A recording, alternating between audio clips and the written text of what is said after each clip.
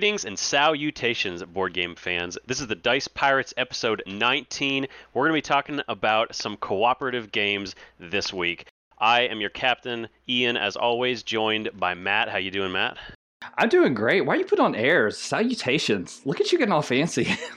Did you get a promotion? Are you up for Admiral? I'm trying to pretend to be better than I am. Let me live my life, Matt. I'm here to just, you trying to climb the ladder, and I'm here to bring you down a notch. I'm trying to keep you humble.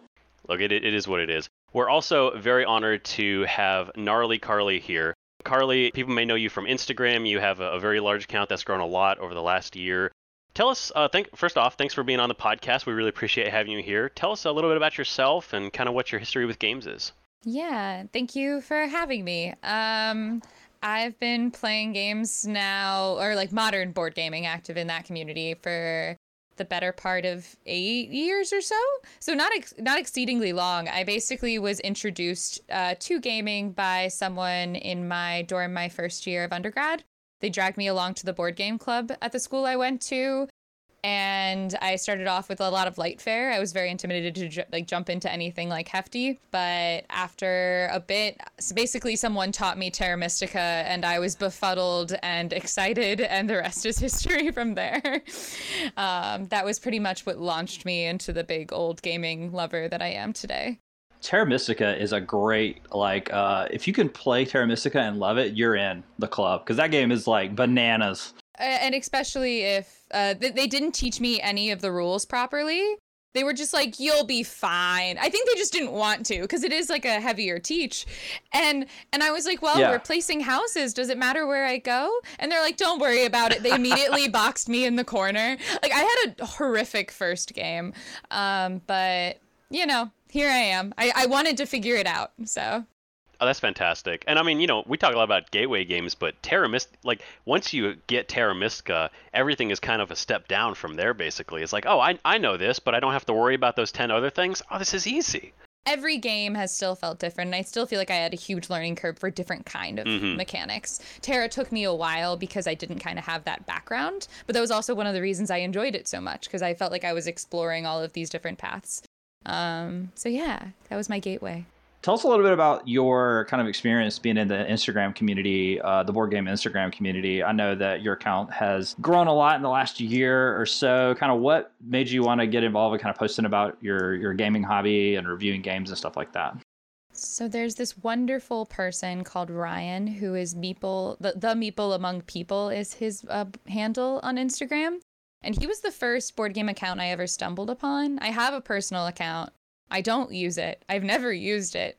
But I found Ryan somehow, and I don't remember how exactly, but I basically messaged him and started talking to him about games because I was just like enamored at the idea that someone was online and posting about games the way that he was. And it turns out there was a whole lot more than just Ryan, but I didn't know that. And so I started wanting to engage more with the gaming community online based on like his experience that he was telling me about.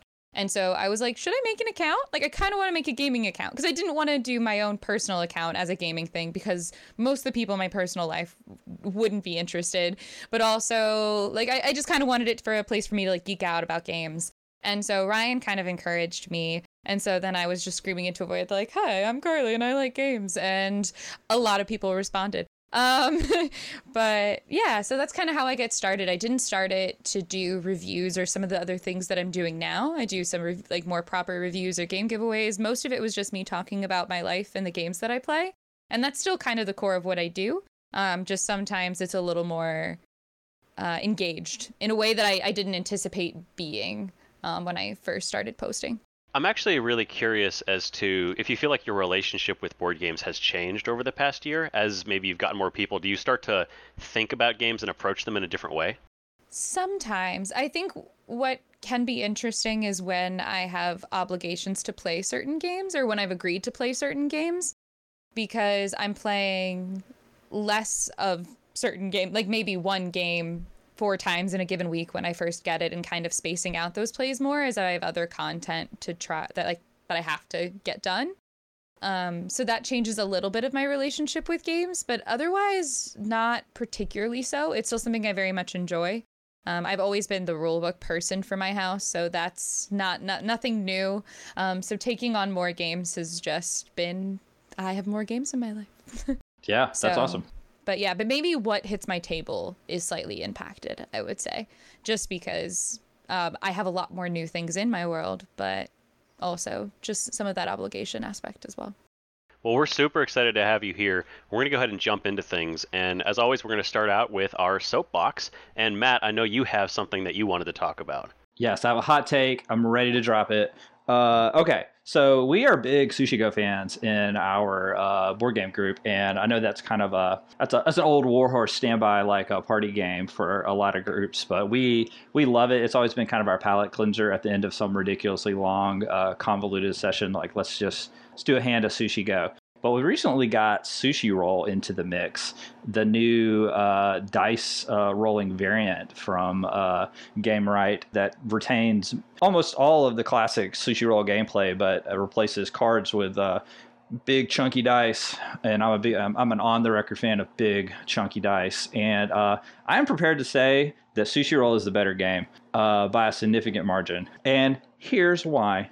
Dice rolling is just a better mechanic than card drafting. Just full stop. It's just more exciting because dice. Carly, I see your face.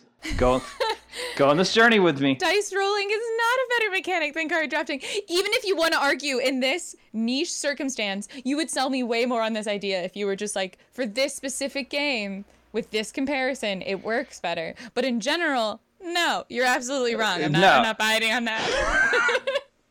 Well, you're entitled to your wrong opinion. It's fine, but you are objectively wrong in that.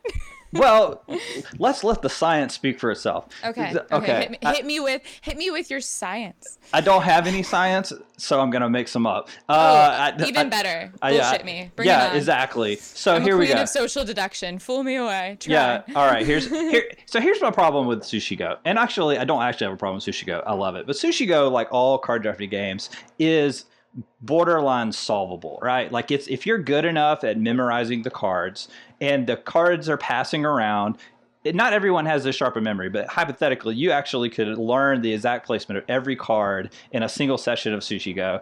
And other than the hidden information of what was played immediately, you can pretty quickly start like sussing out your strategy. So it becomes a solvable game, like chess. Like there's certain patterns that you can pick out and you can get good at, and that's a great fit for certain type of gamers.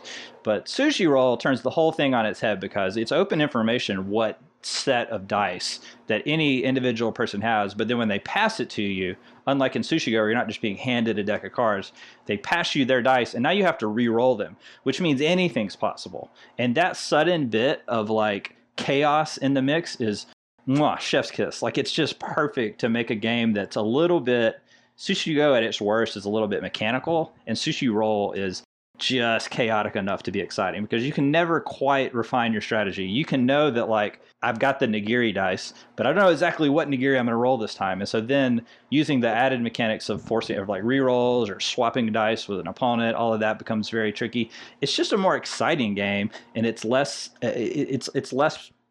what am I trying to say? It's less bland. It's got a little wasabi on it. That's what I'm looking for. It's sushi with a little bit of wasabi. Oh, I love that. If the audience could see my eye rolls. No, I'm kidding. They could hear it. It was like an audible eye roll. Just heavy breathing. My eye roll. Oh my goodness.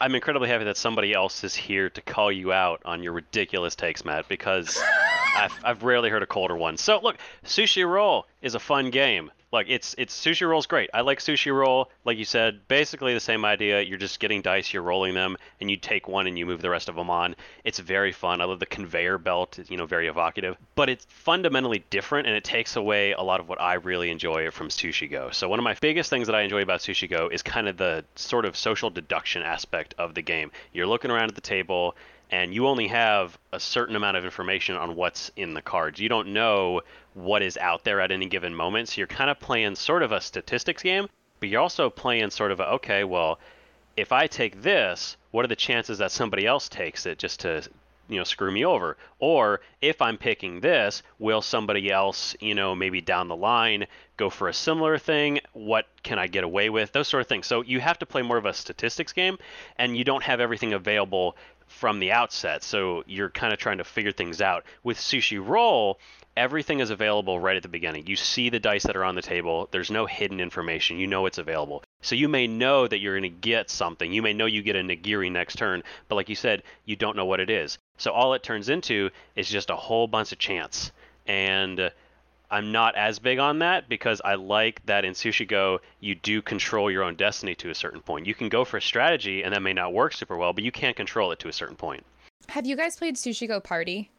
Yes, that's my preferred. Okay. That's my preferred version of Sushi Go. I do too because there's so many of those nasty cards that you could end up with as well, and that is also a factor that I feel like that's the version that we play. The draft. Yeah, the cutthroat version. Yeah. Yeah, that's the best of them.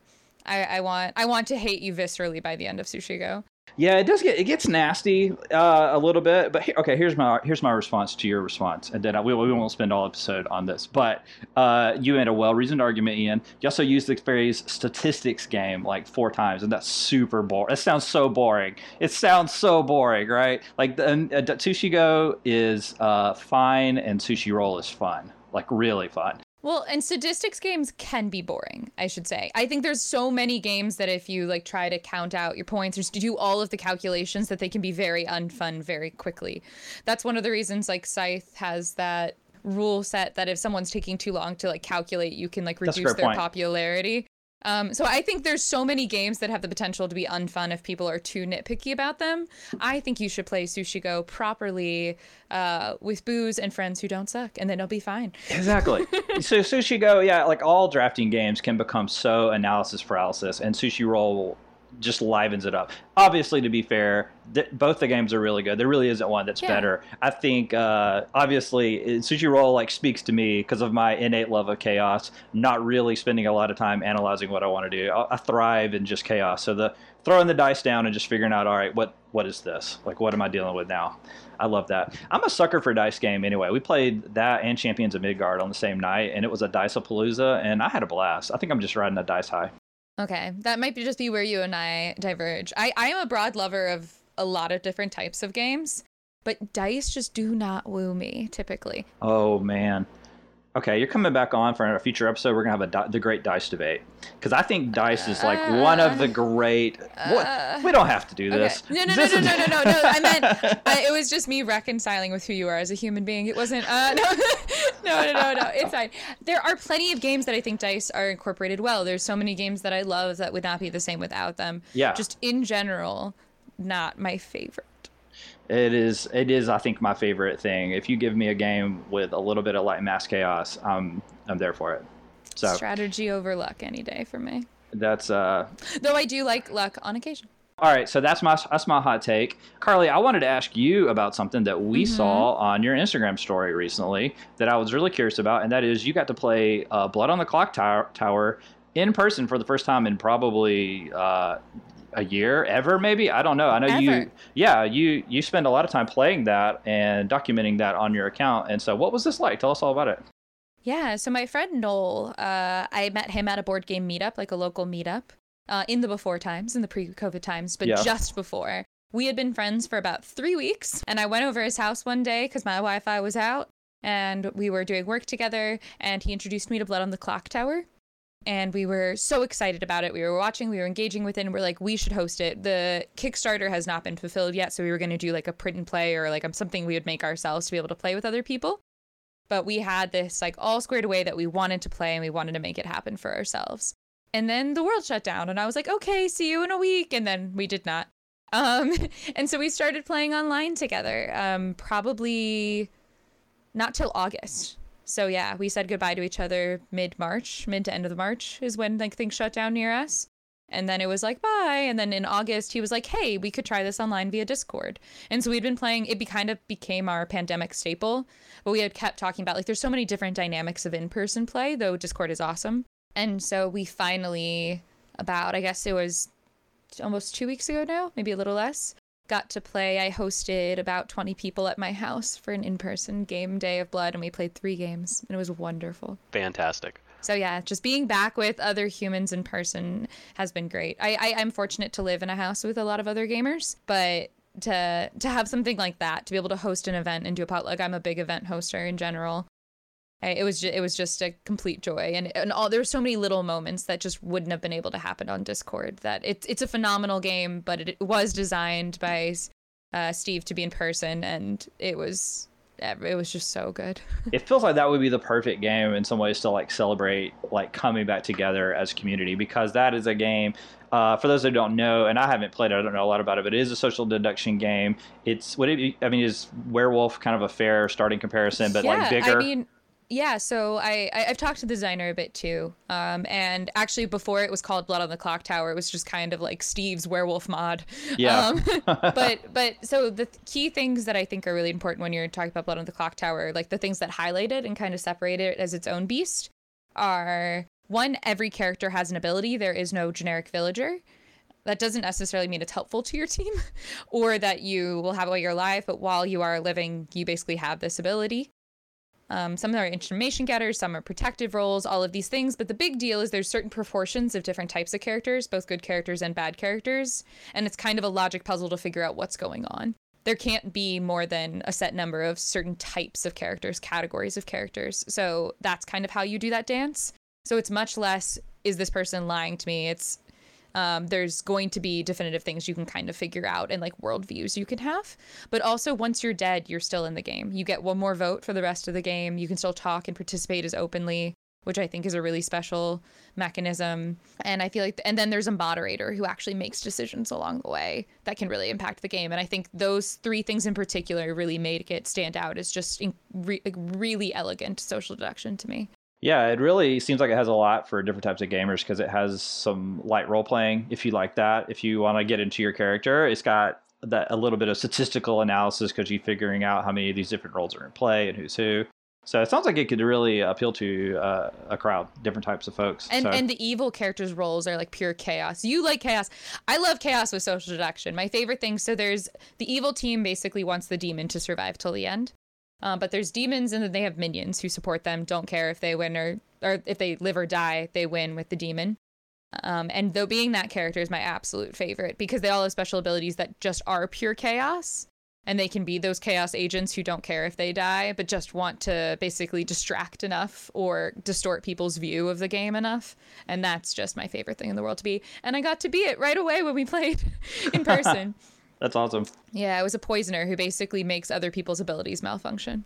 Well, that looked like a blast on your Instagram story, and I wanted to ask you about it because it's exciting that we're getting finally to have those types of experiences as gamers. Is there anything you guys are hoping to get to the table? I guess, or I don't know how things are near you, but is there anything you guys are hoping to get to the table in person in particular?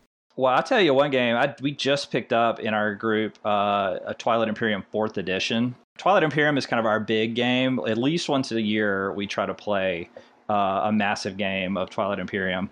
And we've had the 3rd edition the whole time we've been doing that. And the 4th edition has made so many like improvements to the game and little quality of life adjustments. It's just a little bit better of a game. Cannot wait to play that again. Yeah, that's kind of my current like bucket list game.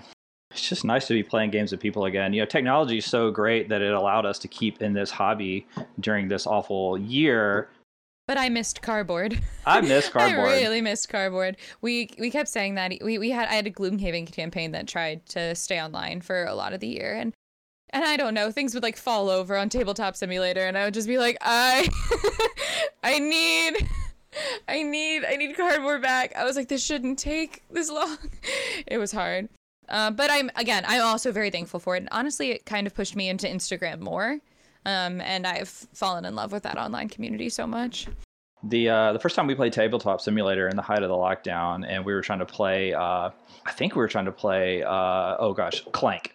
And I dropped one of my cards off the table, and it fell into the void of the internet. And like, you can't recover things that fall off your virtual table. And I was just like, this is awful. This sucks so bad.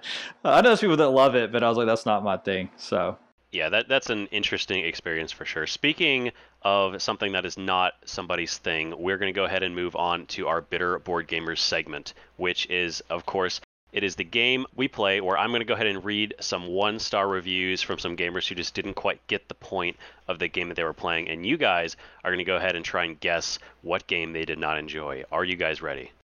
Bring it. Yeah, I'm ready. I'm riding a high. The last time we played this, I did very well. I feel like I won't. I like the game of what's this game, but oh, this is stressful. Your first review. This is, in my opinion, the Emperor's New Clothes of board games. Did not enjoy. Wait, what? The The Emperor's Emperor's New Clothes is isn't that that's the guy who's naked and doesn't think he's naked, right? This is the naked man of board games? Like, did someone trick them into playing it?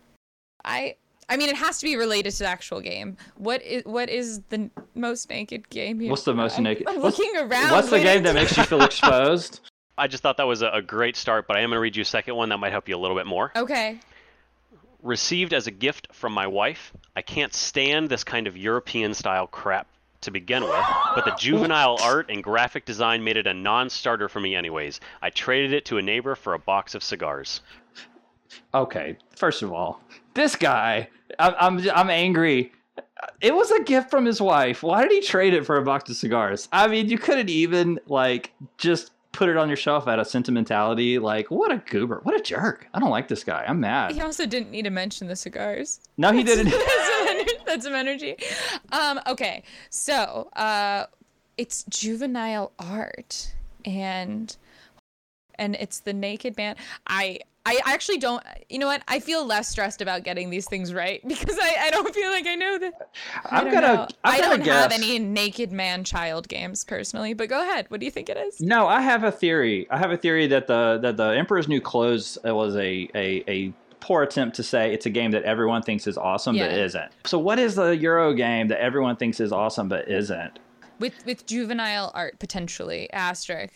The juvenile art is like throwing me off because I think I was tempted to say Wingspan as like a Euro style game that a lot of people love that some people don't. But how could you call? But that is such lovely art. It's so. If you like nothing, if you like nothing, it would about Wingspan. It would be the art. I'm at a loss on this one, Ian. I'm gonna guess just out of the blue because I see it on my shelf. Clans of Caledonia. It is not Clans of Caledonia. I will admit, this one's a little bit harder because it's hard to find reviews that don't give it away straight from the get-go. That's fair. That said, I do have another word for you. All right. Legacy games are the downfall of the hobby. Oh. A legacy Euro. Ooh. Oh, wait, I know what it is. It's a game that you like, don't you, Ian? Is it Charterstone? It's not Charterstone. Oh, that game has juvenile art. It has like cartoony little people. It is actually. Oh, that would make sense. This game actually incorporates a debate that you two had earlier in the episode. Dice versus not dice. Legacy dice? Does not include dice. Famously does not include dice. Famously does not include dice. Wait, it's not Gloom. What? Is it Gloomhaven? It's Gloomhaven. Gloomhaven. What? Juvenile art. I love my Gloom baby. Don't you dare. Juvenile. I'm like staring at it. Very sad. It's not juvenile. It definitely has like a throwback kind of like 80s fantasy vibe, but I love that. The art is probably my favorite thing about Gloomhaven. I'm not like a total Gloomhaven like nut. I like it, but I don't love it. I'm just staring at the box of disbelief right now. I'm very upset. I need to know what kind of cigars this man traded for, because that's not a cheap game. And maybe that makes more sense, actually. The cigar clue was probably better in that I thought, like, for... That better be a nice thing of cigar. That's a 3... Yeah, lucky neighbor is all I have to say. And your wife's awesome, though. I'll give you that. She bought you a really cool game, guy. And you are entitled to your wrong opinion. His wife looked on BGG and she said, "What's the best game to get my husband?" Got him Gloomhaven, and he threw it out. It's the best game in the world. I do know people who don't like the game, but not for that reason. All right, so we're going to move on to our second game. All right, our first review. It's just Splendor with more steps, and the tension migrates from balancing optimization and tempo to a much less interesting worker placement dance. Splendor, worker placement. These are hard. Yeah, that's not ringing a bell for me. I'm thinking of like the drafting with like resources, but that's like every worker placement. I don't know. Is it like an Everdell? It's not Everdell. Okay. I've never played that. It's a little bit simpler of a game than that. Okay, that makes sense for the Splendor comparison. Yes, I was just trying to think of cards that, yeah. Can someone explain to me how this is not just Wingspan rethemed? You can change the theme, but all these games seem the same to me, and can't I best enjoy these things by going outside? I'm confused. Still feels like Everdell just saying. But, I know it. Then say it. What is it? It's Parks.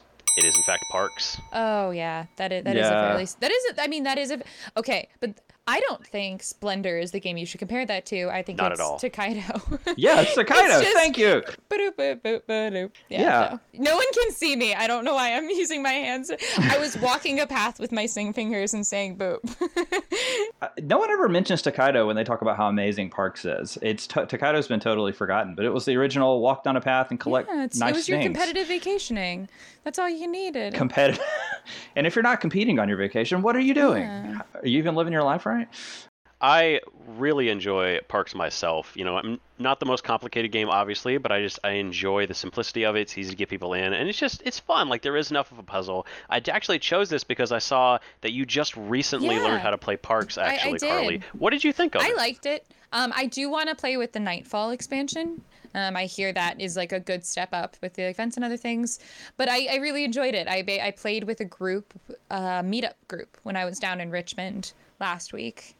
Just to game and hang with friends, and it was lovely. I enjoyed it. At the end of the night, it was like good. It's not your Meteor game. It will never be your Meteor game, but I don't need everything to be my Meteor game. No, and if you can't enjoy playing with a tiny little wooden moose, I mean, like, is your heart made of stone? I mean, come on, it's a great little game. And we did play it. Our fellow member of the Dice Pirates group, Max, and I played it with the Nightfall expansion about a month ago, and yeah, it did amp up the complexity, like, just enough. It's still not like a heavy game, but if you're looking for something a little bit more meaty with a few other options for scoring, and I'd recommend the Nightfall expansion for sure. I think it's one that I will eventually add to my own collection in time. It isn't like my rush go-to, but I did enjoy it, and I think it would get some love on the table. Yeah, I think if you're looking for a nice light game that is actually fairly easy for new people to pick up as well, I think it's a worthwhile game to give people. I've taught it to a bunch of people who were new to board games, and everyone's picked it up and really enjoyed it. And it's beautiful. Yeah, and when you buy it, you also, a portion of the money that you spend on buying the game goes to support the national park. So you're even doing a good thing. All right, so that's Bitter Board Gamers. Some gamers that just really did not quite get the point of the games. And it always makes me sad because we love games. We want other people to love games, and it's always unfortunate when people just don't quite get it. But we're going to go ahead and move on to our main topic. We're going to be talking about some great cooperative games, and we will be back in just a minute. All right, and welcome back to the Dice Pirates, and we're going to dive into our main topic here today, which is cooperative games. We've talked about a lot of cooperative games off and on the show before, but I thought it'd be great for us to just do a whole episode on the topic because cooperative games are such a great part of the hobby. I was thinking about those like early experiences we all have playing games at home with our families, and those like terrible like Monopoly and like hyper competitive nights. And so many people bounce off the board game hobby because of like competitiveness and just having like a bad game of Monopoly has ruined so many people for the hobby. And cooperative games are a great way for people to come to the table and play and enjoy board games that are maybe, I don't know, a little bit intimidated by competitive environments and like, that stresses them out. Cooperative games give everybody a common goal, and you work together to overcome an oftentimes ridiculously difficult challenge. Some of these games can be brutally hard, but winning is all the more satisfying. Carly, what's your take on cooperative games? Do you enjoy them? Are they a big part of your playing life? I do. I love cooperative games. I would say I probably would say about 50-50 split. I enjoy a good competitive game. Sometimes I want that energy, but my house is really good for co-op. They all love co-op. Everyone that I live with does. And so we roll through them pretty quickly. They also suit themselves to campaign games really well. You think of Gloomhaven, Pandemic Legacy, a lot of those I've really enjoyed because of the co-op aspect as well. It's something you're experiencing together. So yeah, I am very, very pro cooperative game. I actually find that sometimes even people who love the good competitive spirit can like benefit from a little co-op too. When I used to work at a board game cafe in Columbus, we would it was a teaching cafe, so we like to be able to teach people new games that they'd never heard of. No one, when they walked in, wanted a cooperative game. I used to, when I first started working there, would ask, do you want to play cooperative or competitive? And it was a dumb question. Everyone wanted to compete when they first got there. It's just kind of the start of the night. But then I figured out later I would like then push for something like lightly cooperative, even if it's just something like Forbidden Island, just to get people going. Because I think it can be a really good shift to an evening, bringing people together in that way. There's a lot of fun balance there as well, and that's something we'll talk about later with some games, that you can have a lot of games that have cooperative elements, but also do contain some competitive elements as well, which I'm sure we'll get into a bit. Yeah, so we're just going to run through a few of our favorite cooperative games, give you some recommendations if you're looking for some new co-ops to add to your arsenal. And as Ian was saying, some of these will be sort of a blend of semi-co-op, games with a light competitive element if you just have to have a winner at the end of the night. But our first two games are both from designer Matt Leacock, and I thought it would be important to kind of mention him here at the top. If you're going to talk about cooperative board gaming, modern cooperative board gaming, you really got to name check Matt Leacock, who brought us Pandemic and Forbidden Island, and is sort of both of those games kind of redefined like how we thought of cooperative games. That feeling of like the escalating threat that you get in like Pandemic and also in the Forbidden games is really comes through in a lot of other cooperative games that we're going to see on this list. So his sort of influence in kind of shaping the way we think of modern co-op gaming can't be overstated. And so first up is we're going to talk a little bit about Pandemic Legacy, which is a game that I've been dying to play. Carly, you've played this one. Tell us about Pandemic Legacy. Yeah, so I played Pandemic Legacy at the start of the pandemic, very tastefully. Great time. Very tastefully. I did not have it prior. Things were shutting down, and we ran to a game store, and we're like, well, sure. We're like, it's not great, but we're going to try it. But also, we needed something to do, because we needed something to do.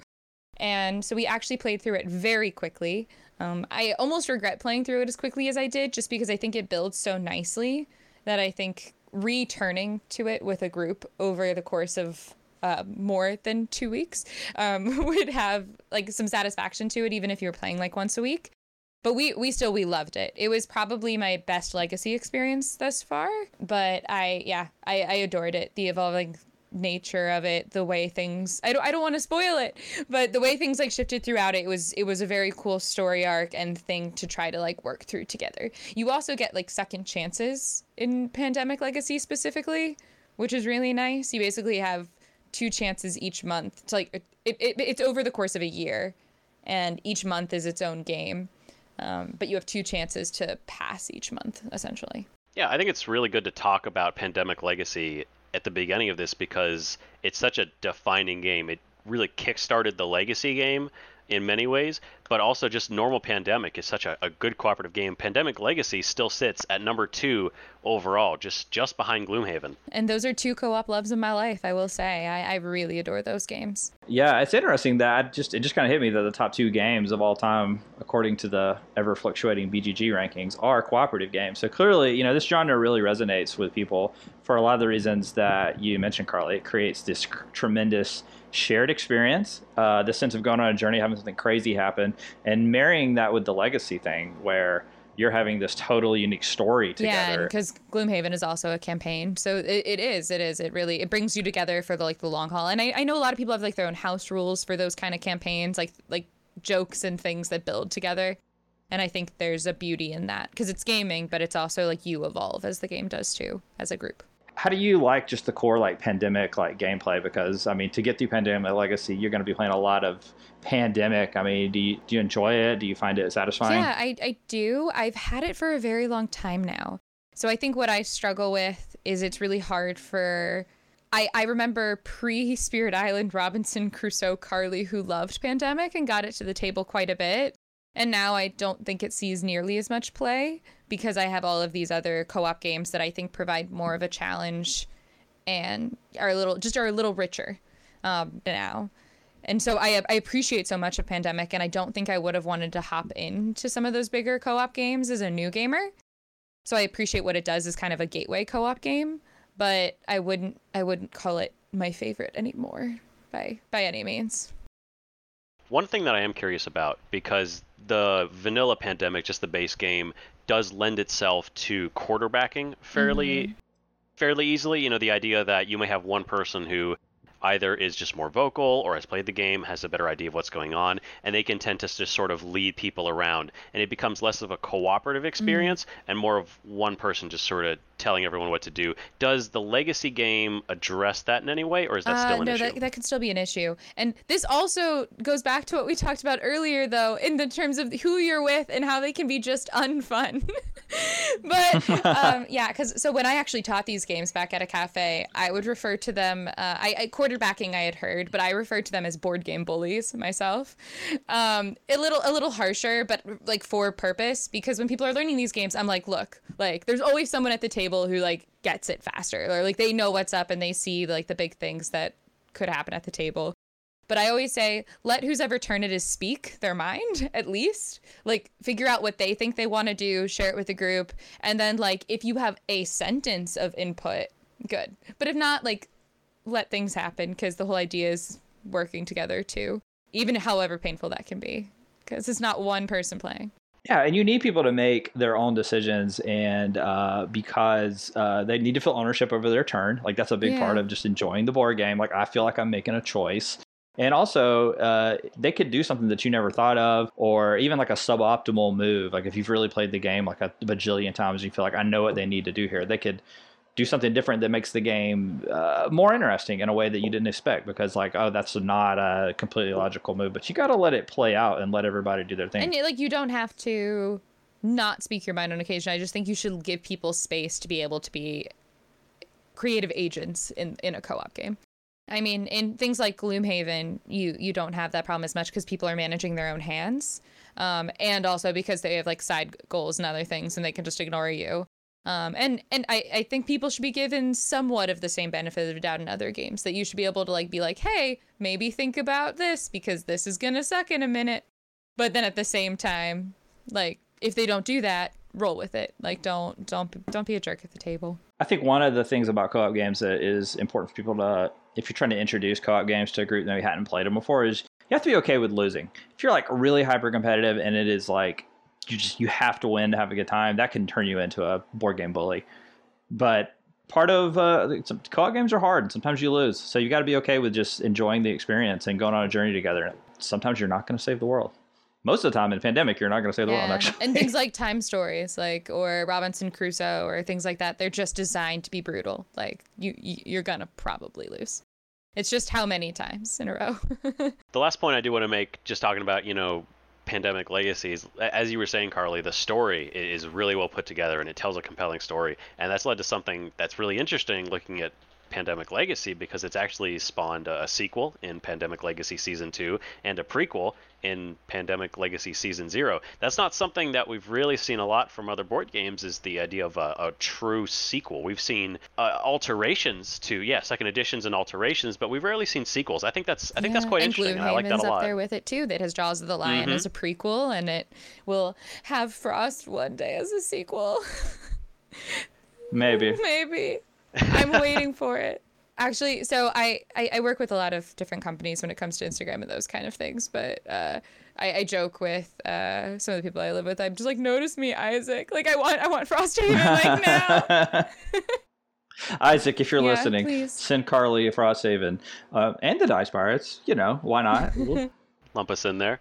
Well, so that's Pandemic Legacy, a great kind of foundational co-op experience that really kind of it did set the stage for so many other cooperative games to come, with that sense of the escalating threat. And the other game that I wanted to mention that does that really well from Matt Leacock is Forbidden Island, which has, of course, also spawned two spin-offs, Forbidden Sky and Forbidden Desert.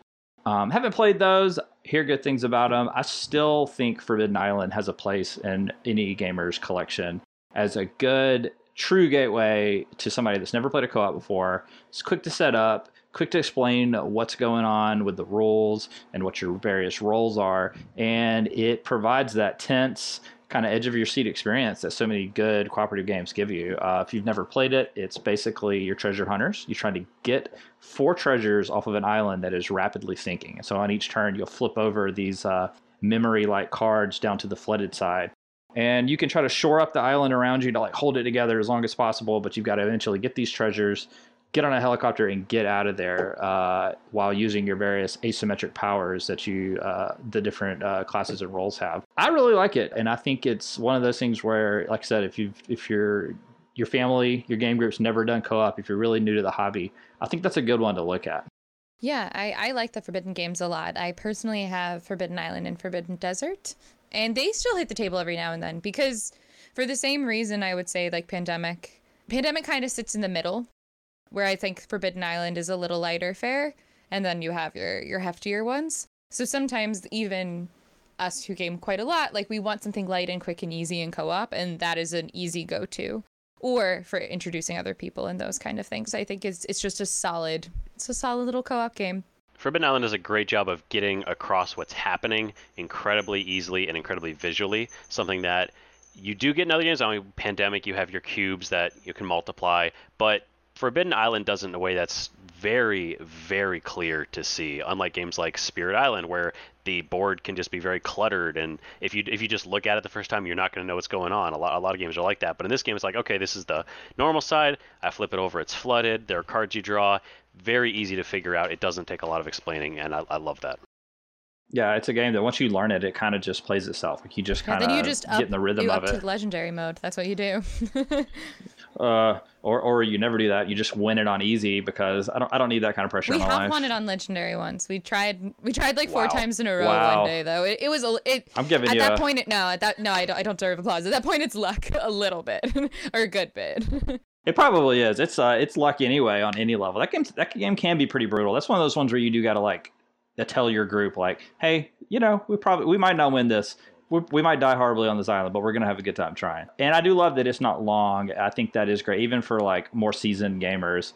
If you're trying to set up a board game day where you want to play multiple games, Forbidden Island, I think is still a great choice for like a 30-minute experience. And it also comes in that metal tin, like Sushi Go Party does. Do you like that? I love a metal tin. I think it's cool. I mean, I love a good box, but I think having a metal tin is it's different. It's kind of neat. I like it. It doesn't stack itself well in a bookshelf. It does a stack. I don't mind it. I have a way I can store it, but it takes up more space than others because it doesn't go as easily. Yeah, I feel you on that. It doesn't stack. I will say Gamewright puts great inserts. Mm-hmm. I'll just give them a shout out across the board. Yeah. I even have a lot of their kids games for like my kids. A lot of their games skew young, and great inserts across the board. Gamewright, if anyone's out there listening. All right, so those are 2 games that I think you just really have to talk about if you're going to talk about cooperative games because they sort of, in some ways, set the stage for like everything to come. And this next game is the one that I've never played, but I'm fascinated about. It is critically acclaimed, and notoriously very difficult, and that is Robinson Crusoe. Love. Carly. Yep. I love that. What do you love about this bad boy? So, Robinson Crusoe is a difficult game which has some basic mechanics and a lot of different flavor because of the different scenarios that they place that the mechanics overlay on top of. So in the given scenarios, which are all immensely difficult, they all have different flavor of what the characters are trying to accomplish. And for that reason, you'd need new strategies per scenario to actually accommodate it. And certain characters might be more relevant or more useful in different ways. But it is exceedingly brutal and really satisfying, and everyone kind of has their own special abilities they're managing, but also events happen and other things trigger that I think gives it a little more flavor text than most co-op games. Sometimes, like with Pandemic, it just ramps up in difficulty, but there's not really anything besides being like, oh no, now we have to shuffle this and it gets harder. Whereas in like Robinson Crusoe, I was building something and I did so in a risky way. Basically, you have like tokens you're allotting time to, and if you use 2 of them it's not risky, and if you use only 1 it is, but you kind of have to space out in order to get everything done because there's other things that make it hard too. And so I took my risk, I fell off, I like hurt my arm, and now it's potentially infected and will cause a problem later. Or we decide to like go exploring and a puma comes back to camp, or I have to spend the night outside of it and lose health, and people can die, and it's brutally difficult, but it's so well themed, and all of the scenarios are just so different that there's just so much content in that box that breaks your soul at every step of the way. That is, I love the point you just made. I hadn't thought about it the way Pandemic does just kind of get harder because that's what it's supposed to do. It just kind of escalates, but there's no sense of why. But then you describing that your choices and making a misstep causes the game to get harder. Oh man, that is so much more thematic, and it just feels alive. Yeah, and it doesn't feel wrong though, because like sometimes you just need to do it. I'm like, I have to build this in a risky way, and I'm glad we built it, even if it means that I have this like other detriment potentially. It's just how those things kind of build up, and you're like, oh no, like keeping this piece together. Can we get shelter in time? Do we have enough food? Ah, crap. Like it's just it's just engaging as heck. There's even one scenario in the base game that's like the island isn't even real, it's a movie set. And like, but you're still trying to survive in it. Like they just do so many creative things within the same structure. And so I feel like there's so many games within this game, and there's a bunch of expansions for it too that's just purely more content. Like there's one I can't even beat, and I can't. It's Cannibal Island, and it's killing me. But it's a good game. It's a very good game. That's one of my favorite things, is when a game has scenarios that make the game harder or easier. Because I mean, you look at Pandemic, and you look at Forbidden Island, and the way that you make those games harder is you just draw more cards, and things happen faster. So it's more about how well do you react to them. But I like games that make it thematic. They really tie you into, oh, this is harder because, and it gives you a reason to tie into it. I think that's awesome. And I think Pandemic and Forbidden Island and all of those are really well themed for the fact that they don't have that. It's just an island sinking. It's sinking rapidly. Like that makes sense. Or a disease is evolving very quickly. But for Crusoe, it feels nice to know that why I'm exploring is doing all of these things. But they also have a lot more nuance in the types of actions that you can take. So not having played it, like hearing you describe it, it sounds like time and like how you invest your time as a resource in the game for like how you accomplish your different tasks. That's really fascinating. Can you kind of tell us a little more about that? Yeah, so each player has 2 pawns that they can use each round, which basically represents a day. Those are kind of your time and how you can allocate them. You can allocate them to different tasks.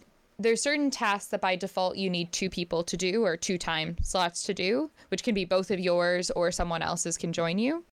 But other than that, if you do it by yourself, you can do it, but it's risky and you have to roll dice to potentially have an encounter, which could be negative. Some of them are fine, or like it's fine for now kind of things, and get shuffled in. But you could get hurt along the way if you do it risky, whether that's from the event or just in general, or you might not succeed. Whereas if you take your time in doing that action and have the resources, you can kind of guarantee its success. And that's pretty cool.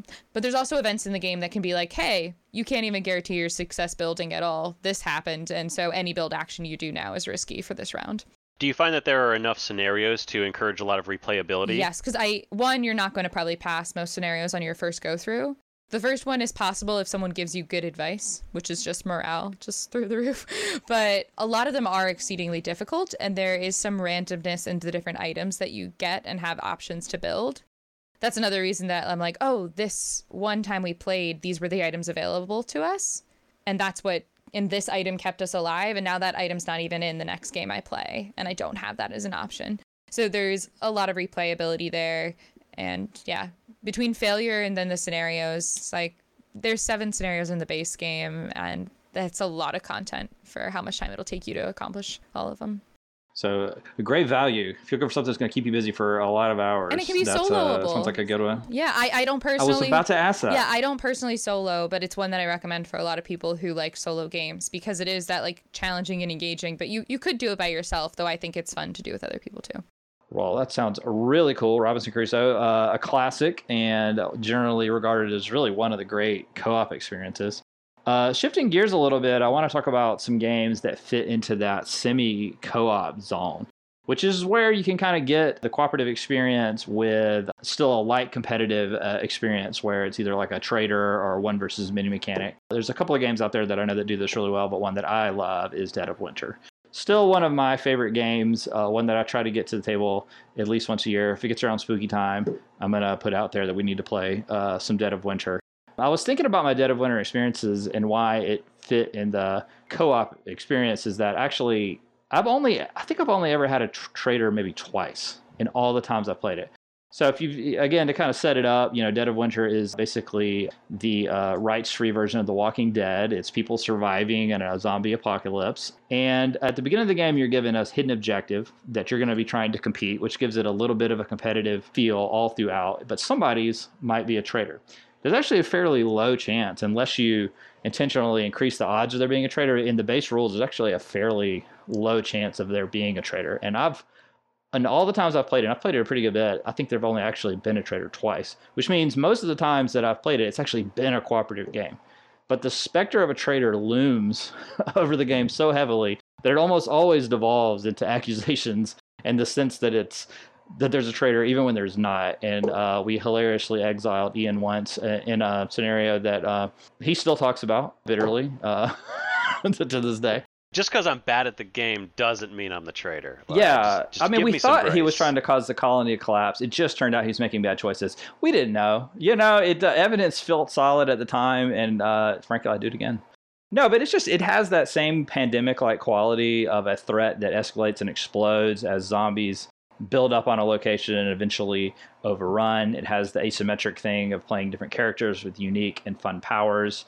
It becomes a light role-playing like experience as you try to play through your character's individual objectives and think through. And there's, of course, the thing that really separates it are these narrative moments that come. It's famously subtitled a crossroads game. And so there are these occasional moments in the game where it triggers a crossroad card to be read. And you have to make a difficult choice, sometimes with no good outcome, that all sort of serves to build this world and make it come alive around the table. I really like this one. Carly, have you played Dead of Winter? Yeah, what do you think about it? I have Dead of Winter. Words are hard. And I really enjoy it. I too like the potential traitor mechanic. I think any traitor mechanic is really fun, but potential is even better because there's a chance that we're all working together. There's a chance you have to trust me and I get to trust you and all of that good stuff. I know you can play it as a full co-op game too, if you really wanted. But I think I agree. It's just, it shines and is differentiated from Pandemic in that tension, in that wondering, in that trying to coordinate, we all have these resources, but I want to do it all by myself because I don't trust you at all. And that and that tension can be really helpful. And when the traitor mechanism does hit, it's so good. The one time that I had a traitor and he almost won, my buddy Josh, is still number one board game moment in my life. Of all the years I've been playing board game, it's still my favorite thing is that moment when there was a turn away from the colony collapse and we all look up and realize that Josh has been hoarding cards in his hand and for some reason building barricades in the police station for some reason. What are you doing, Josh? The moment of shock and reveal around the table. You can't recreate that. I mean, that's board game magic, and I love it. And you're right, there are rules in the rulebook for Dead of Winter to be played as a pure co-op. I've never done it. I can't imagine that it would be that fun, and actually I think it'd be very easy. It's not the most difficult game by co-op game standards to manage your risk if you're all working together.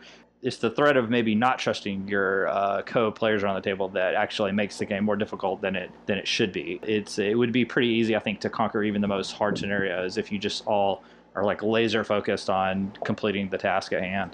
Yeah, I would agree. I think the traitor mechanism is really what brings it to life, and that's what it's designed to do. And yeah, it's a great game.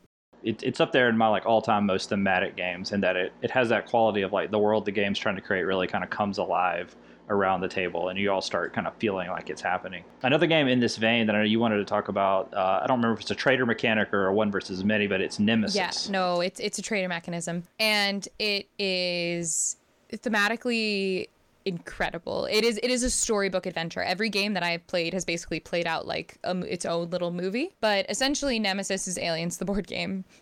And you wake up from sleep, and basically there's aliens aboard your ship. Someone's already dead, and you basically have your own goals for survival. But what is interesting in terms of traitor mechanism versus the co-op is, in theory, all of us want to make sure that the engines are functioning and the coordinates are sent to Earth so that we can all have our ship in good standing, go back to sleep, and get to Earth safely. However, you get objective cards at the beginning of the game, and they all have different things like Dead of Winter that you want to achieve for yourself. Whether it's finding an egg in the intruder nest and keeping it as your precious forever, or wanting player 2 dead, or wanting to go to Mars instead. And so all of the same, for the same reasons as Dead of Winter, we all have different things we're trying to get done that might distract us from the main things, but also there can be definitive traitor mechanisms at play. Some people, there's one mechanism that they just want to get items and get out. They don't care if the ship survives. They don't care if it goes to Earth. They can win by going to Earth, but they could also just get out in an escape hatch as the ship explodes if they initiate self-destruct. So there's a lot of different dynamics at play, and you're kind of hedging bets over what you want to do and how you want to approach your goals. But you start with 2 and you pick 1 as soon as an alien shows up. And so what's cool is in this case and in many cases, if it's a trader goal, you have 2 on there. And so usually you can pick if you want to be a trader. And I think that's also really special. I say usually because I've had friends get 2 cards that were like inherently trader focused. And they were like, well, like, who do I want dead? But I think it's really excellent in that way because we could all be working together. But even when we're all working together, there's still different paths that each of us could take. So I might care about you as long as I care about you, but otherwise I'm getting the hell out of here. We still have different goals in the end, and it's spectacular. If you have not played it, like, it's so good. This one looks amazing. It's really having a moment now. You see it a lot on Board Game Instagram, people playing it. It looks fantastic with its components and just the overall feel of it really coming alive. I do like that you get 2 objectives and you could maybe opt out of the trader role. That's one thing about Dead of Winter that stresses me out, is that somebody may really not want to be a trader and they get stuck with it, and then that's like a whole thing they've got to deal with. Like, if you don't like the subterfuge and having to play a poker face for 2 hours, being the trader randomly could actually ruin your night. So I like that in some cases you could opt out of it. Yeah. Which is kind of nice. It works so well. I haven't had anyone who's been directly upset. And even the trader mechanisms that they are, it isn't necessarily counter to anyone else's goal, if that makes sense. Not in a huge way. Yes, like maybe I want to go to Mars and you want to go to Earth, and that could be a point of tension, but maybe also you just want to survive and you wanted Earth because that's how you can survive and Mars doesn't work for you, but you could do an escape hatch and we could both win in that way. Like, or like there's the escape pods, for instance, and once you're in one, there's 2 spots in each of them. You can choose to leave, and you basically have to roll to see if aliens are going to come, like, to show up every time you try to enter one. So there's been times when someone else is in the room with me and I'm like, bye-bye, like, because I'm not risking it. And it gets pretty much like exponentially more risky. And so it's I don't know, it's vicious and wonderful. And usually I don't think I've ever been a part of a game where more than one person has survived, or like fully, but it is brutal and wonderful.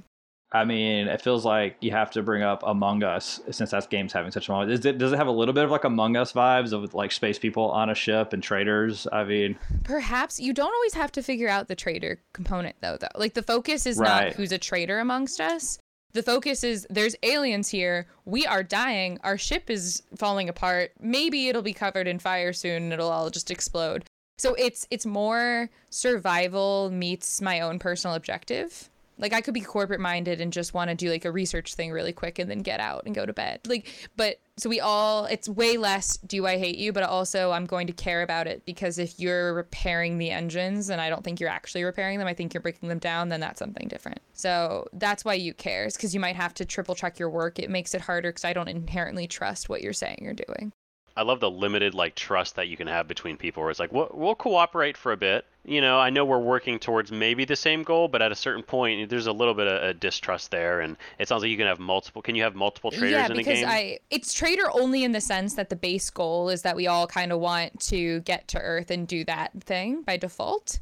But there's a lot of different nuance in what could actually be what you want. We could all be fine just like the last game I played, none of us needed to get to Earth. We were all fine if we got on an escape pod and left. But we didn't know that right away, and you kind of have to play this dance of like, I'll help for now, because I want to stay together, I want to survive, I want you to have initiative to help me out when I'm in trouble. Like, if I need an alien to die, then I might give you an evacuation key so you can get on an escape pad, or I'll tell you I'll check the cockpit's coordinates just to help you so that you help me when I need it. It's interesting. I'm really excited to try this at some point, because that does feel like sort of a step up and an evolution of sort of the Dead of Winter trader idea, where it's one person fighting others. This one, it's really like we all kind of have our own thing to do, and you recognize that person very may well have something different, but you're not really working against them. You're just trying to use what they can give you for that moment in time. That's a cool twist. But it also can be a time waster, because I know, like, 2 games ago, I've played a lot of Nemesis lately. Like, my friend Cameron, he immediately went to the cockpit to check what the coordinates were, and I immediately was like, oh no, I'm doing the exact same thing. Like, I don't trust you at all. And we were both doing the same things. At the end of the game, I like carried him to safety, both of us are both the kind of people that if we have a Mars objective, oh, we're picking the Mars objective. Because I will betray you if I get a chance. I want to so badly. Like, I want the goal where you die so much. But if I don't have it, yeah, I'll work with you. But you got to trust me sometimes, and that's the problem. That does sound fascinating. Gosh, I want to talk more about that one, but we have an ambitious lineup of games we want to cover. So, and this next one is another one I'm dying to hear about, and it's a game again that Ian and I have not had a chance to play, but we love Ryan Lockett, who brought us this, and that's Sleeping Gods. Carly, what do you love about this game? What do people need to know about it? It is an open world adventure game, and it is oh so good, and I probably will play it tonight. It has 14 different endings. It is truly an adventure game story. There's a lot of different choices along the way. Games like Gloomhaven have like road events or cards that kind of give you choices, and there might be branching paths of the scenarios that you can do based on what you choose to do. But this is truly every event that happens, there's usually multiple things you can decide to do that will permanently change the game. There's been things that we've done where we're like, oh, that wasn't great. And then it like came back to haunt us later in like really brutal ways. But what's really cool is you have these quests and objectives. You might talk to someone and they're like, hey, like go up north, buy this pole over here. And then there's a cave. And then in there you can get X, Y, and Z. That's like integral to like actually achieving the objective of the game, which is waking the gods. But in the meantime, I can do that, but I don't have to do that now or for a very long time. I can just go over here because it looks cool, and I can explore over there and maybe find other things that I might have to come back to anyway. But you really can, like, the game guides you through the story, but but you can do anything you want. You can go anywhere you'd like. You just have to survive. I am so excited to play this game. I'm glad that you brought it up because it's something that I've been looking at for a little while. I am in love with Ryan Lockett games. I think he's one of the most interesting designers out there. I think he's doing some really neat things that you don't see with a lot of different people. And this game looks incredible. Just the design of it. I love the Atlas games that he's starting to come out with. You know, you have this actual book that you're moving through that gives you a different map to be on every time. You have a lot of the reading that he puts into his games with lovingly crafted stories. There's a huge tome that goes into it. It's beautiful. And what I really find like fascinating is it reminds me of like an open world video game, and that like each page you can kind of see things. So I can be like, oh, I want to go over there. There's like a weird structure here, or a bridge or something that I want to see that I can directly see. But also you have a map in the game that you can like start to take notes off and be like, oh, we need to kind of go north. And then maybe you get there and that's when you flip the page and can see like the breadth of it again. So it's kind of one of those things like an open world adventure game where I could like see a mountain in the distance, be like, I want to go there. You can kind of do and feel the same way. And it's just really cool. Another thing that I've seen mentioned about the game that I'm curious how that works, because I've seen it mentioned that at any point you can stop the game, write down where you get in the logbook, and just put it away. You don't have to commit to a certain time. There's no end state. You can just play for an hour, play for 30 minutes, and then put it away when you want. It's something that I've been struggling with. So we actually have it perpetually set up in the corner. It's something that we can bring right onto the table if we want. But I was even still considering trying to get like a folding table and set it up more permanently. Because yes, you can do that. You can pause whenever, but there's a lot of little things to set up. So it would be a chore to get it out and only play for a couple minutes. Whereas if I have it out on a table, like semi-permanently, I would play for just a couple minutes at a time as long as you're with the group and doing those things. You can really truly stop. I would say after a person's turn would be the easiest thing to do. It's both nice and maybe a little not satisfying sometimes in that way though. Because like Gloomhaven, I can play and I'm like, we can do a scenario and then go to bed. Whereas that one, it's kind of more up to you when to stop, which sometimes is nice because I can be like, yes, I can only play for 20 minutes. And other times it's kind of a little more daunting in a weird mental way. I don't know. Yeah, because when would you stop, you know? Yeah, like there's probably a real tendency to be like, oh, maybe I'll just go to one more location and just kind of see, you know? But it is beautiful. It is really engaging, and I'm excited to probably play more of it tonight. It's exciting to talk about this game particularly as well, because I feel like for a lot of these, it's variations on a theme. You know, these games all have some similarities in common. A lot of them are survival games. There's a certain element of push your luck. And this game really bucks the trend in a lot of ways because it really kind of pulls away from like the win states, from a lot of that, you know, the approach that, you know, like Dead of Winter might have, a game like Forbidden Island has. It's such a different way of looking at a cooperative game as this sort of shared story. And I think that's such a cool place to be taking games. I massively enjoy it. I do actually think it's best at 2 people though, which is an interesting thing for a co-op game. And that's probably me and my selfishness, that like there's a lot of story engagement, but you basically divide up all the characters amongst the people playing. And so with 2 people, we each have 4. Whereas when we tried to play with more, it just felt like a lot of lag between like when you really got to engage with it. Yeah, probably cut down on the downtime with 2 people, because there's always, you're watching your partner's turn and then you're going, and there's not like a long gap between your turns. And yeah, I could see that really working well with 2 people. And just because of the length of the game, you'll probably get through a campaign faster. And if there's 14 different endings and you want to see more than one, you're going to want to play a lot. Well, very cool. Very excited for Sleeping Gods. It looks amazing. So this next game is a favorite of Ian's, and it takes us into another variation on the idea of a cooperative game, and that's the one versus many. And so this is a game where the majority of the players around the table are working together against one antagonist. These games could really be a great gateway to introduce new players to the hobby, because the more experienced tabletop gamer can be the bad guy, and folks who are getting the feel for it can work together and create a different dynamic around the table. So we're talking about Scotland Yard in particular, which I think is one of the earliest games to introduce this. Probably one of the oldest games that we actually still play in our lineup. Ian, what do you love about Scotland Yard? What keeps you playing it? It's sort of a venerable family classic. For me, Scotland Yard is just really simple. And I mean that in terms of just the approach to the game. There's not a lot of frills to it. I think that actually works really well for this, because it is like at heart, it's a many people cooperating versus the one person, and the distillation of that sort of confrontation, I think is what keeps this game coming back. There's a lot of these one versus many games, especially, Scotland Yard is a hidden movement game.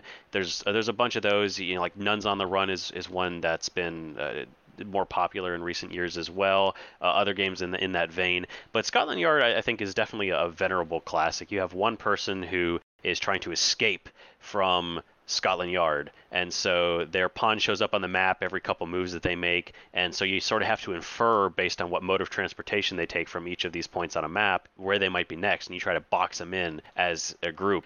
I think it works really well, because you really get people working together. Say, okay, well, if I go here and I go here, and I actually think you do have the problem, with board game bullies, where you can kind of have one person sort of pushing people in different directions. But I think because of how uncertain a lot of it can be, you tend to have people putting differing opinions out and sort of bringing in contingencies. So I think this actually works really well as a cooperative game. What I like most about this is I think this is a really good game for teaching people with, or getting people into board games, because if you're the one teaching, you can play the hidden movement character, and if you sense that people may be getting a little frustrated, or if the game's going on too long, you can fall into their trap. You can make the game a little bit easier on them. You can sort of tailor the difficulty to the people you're playing with, and sort of make sure that first game experience is a memorable one, because I think that's such a big part of this game, and what I think makes the cooperative part of it really fun, if you have somebody who's willing to sort of read the room, and you got a group that works together with that. That's really cool. It's actually not a game that I've played myself. It's an older one, and there's a lot of other games. If you like to play Scotland Yard, or if the idea of it sounds interesting to you and you can't get a hold of a copy of Scotland Yard, I'm actually not sure if it's still in print, if they're still making it, but games like Fury of Dracula kind of takes the same thing to like a more complex level. Letters from Whitechapel. Yeah, there's a lot of games that have this thing of like hidden movement. There's a secret bag person moving around the board, and we all got to find them. Yeah. But Scotland Yard strips it way down and makes it super accessible. It's one of the few family games from the 80s that actually still holds up. I gotta admit, this is one that you brought to a game night, Ian, and when I saw like Milton Bradley and like the old box, I was like, oh boy, here we go. Pleasantly surprised. This game did actually originate over in Europe. We briefly talked about this last episode as well, but this game originated in Europe back in 83. It was actually, I believe, the 5th game to win a Spiel des Jahres award. Venerable classic, not an original Milton Bradley, probably explains why it's more fun than Monopoly. But yeah, no, I think it does. Like, you have a lot of these newer games, like you said, Fury of Dracula, Letters from Whitechapel. These are games that are good, but I like that Scotland Yard is a very stripped down experience. I think those games are awesome, and I do love playing those games, but I really like just getting that really core mechanic and just really reveling in that very simple, the simpleness of the game. I think does a lot for it. And the one versus many thing, encompasses other genres too. Like it has sort of a variation on co-op. Like a lot of dungeon crawls kind of have this, where somebody's the overlord running all the monsters, and other people can play the party. The one versus many is a way you can still have kind of a competitive environment, but with a mostly co-op experience. So that's kind of a vibe. Although some people hate it because it is like who who draws the short straw and has to be that like antagonist. Sometimes it can be fun though, as long as you have someone willing to be that person. I think of like Not Alone, if you've played that game. I have not. One No. person is basically trying to like more or less like it is a 1 versus many game. It can actually play up to 9, I think, maybe 9. Wow. And it's simple, but it's chic, and it's really fun to be the one because you're trying to actually predict where everyone else shows up. It's kind of the reverse of what the game you're talking about is, that people are trying to go to these locations and use them to advance their own mission, and you basically are trying to predict where they'll show up so you can kind of intercept them and advance your own objective and kind of like delay the other player's actions. So it can be really cool to be the one because you're kind of like, well, as people play locations, they kind of exhaust them. So you can kind of, one, deduce what they're going to have to play, but also kind of predict when you have less information. Their goal is to make it harder on you too. So it's kind of the reverse of that. It's like mass movement that you're trying to work against.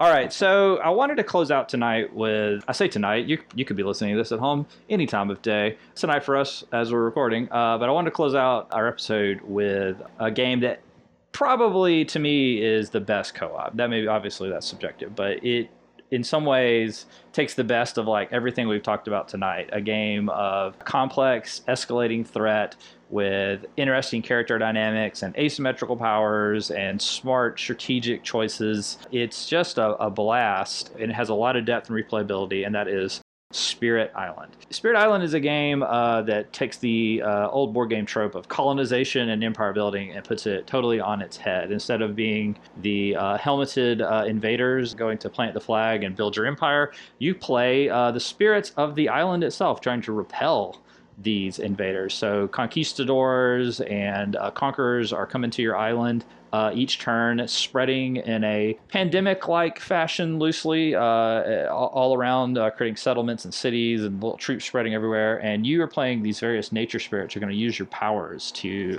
repel them and push them off the board. It becomes a really interesting game as you play it because you are slowly building your deck of power cards. And the way you customize your deck and the choices you make really determine how successful you're going to be. And so you have to make really smart choices about what powers to use. The different nature spirits are all wildly different, not just in the powers they have, but the way they play. It can completely change the feel of the game, playing the lightning spirit versus the water spirit or whatever. And then finally, the game is packed with all these different modules that you can optionally tack on. Scenarios and other things that can make the game more or less complex depending on how you want to approach it. So in terms of a game that has just a rich replay value and depth, I think it's just hard to find anything quite like it, and I love this one. I mean, I would agree. I paired it before with Robinson Crusoe, and both of them are pretty much at the top of my pure co-op. I think the semi-co-op probably outs it for me personally, but I think for pure co-op, I think those two are my highest for basically the reasons that you've said. The variety of character options just breathes new life into the game for each person, and you really can't board game bully because of that as well. Even if I've played something before, I'm just not going to be able to manage your hand in any way. Oh, absolutely. I was actually even going to bring that up because I think that's such an important point for this game is that you really can't backseat game the other people. You can point it out. You can say, okay, we really need somebody to take care of this part of the board. Things are getting overwhelming here. We can't handle this. Who can take care of that? You can call that out there and you can strategize, but it's really hard to call out what other people should do and to tell them the right moves because you don't know what's in their hand. You don't know what their cards are. Even if you did know what their cards are, the amount of mental bandwidth that you would have to worry about all of your stuff and all of their stuff at the same time, it's a lot of thinking. You're going to have some serious brain burn going on if you try to do that. And people won't let you. No one's going to be like, here is my hand, figure it out for me. And that's part of the fun of it. You can be like, hey, can you handle this? But that's really all you really can grapple with, like you were saying. That there's just no way to do that. And I think that's probably one of the other reasons it's a step up for me is just because it just lends itself so naturally to a pure co-op actual feel.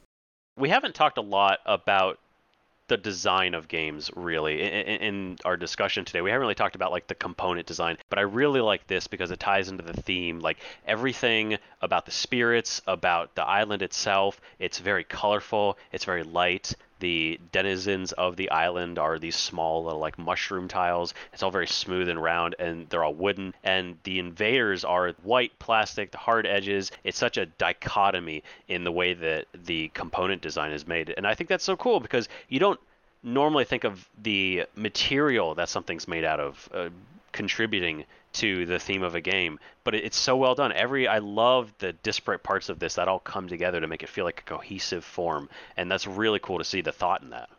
I don't remember who pointed that out first when we were playing it, but yeah, the Dahan, who are the natives of the island, the residents of the island, are all represented by wooden pieces, and the invaders are plastic, so they're not of nature, like they are a foreign material that's like coming in.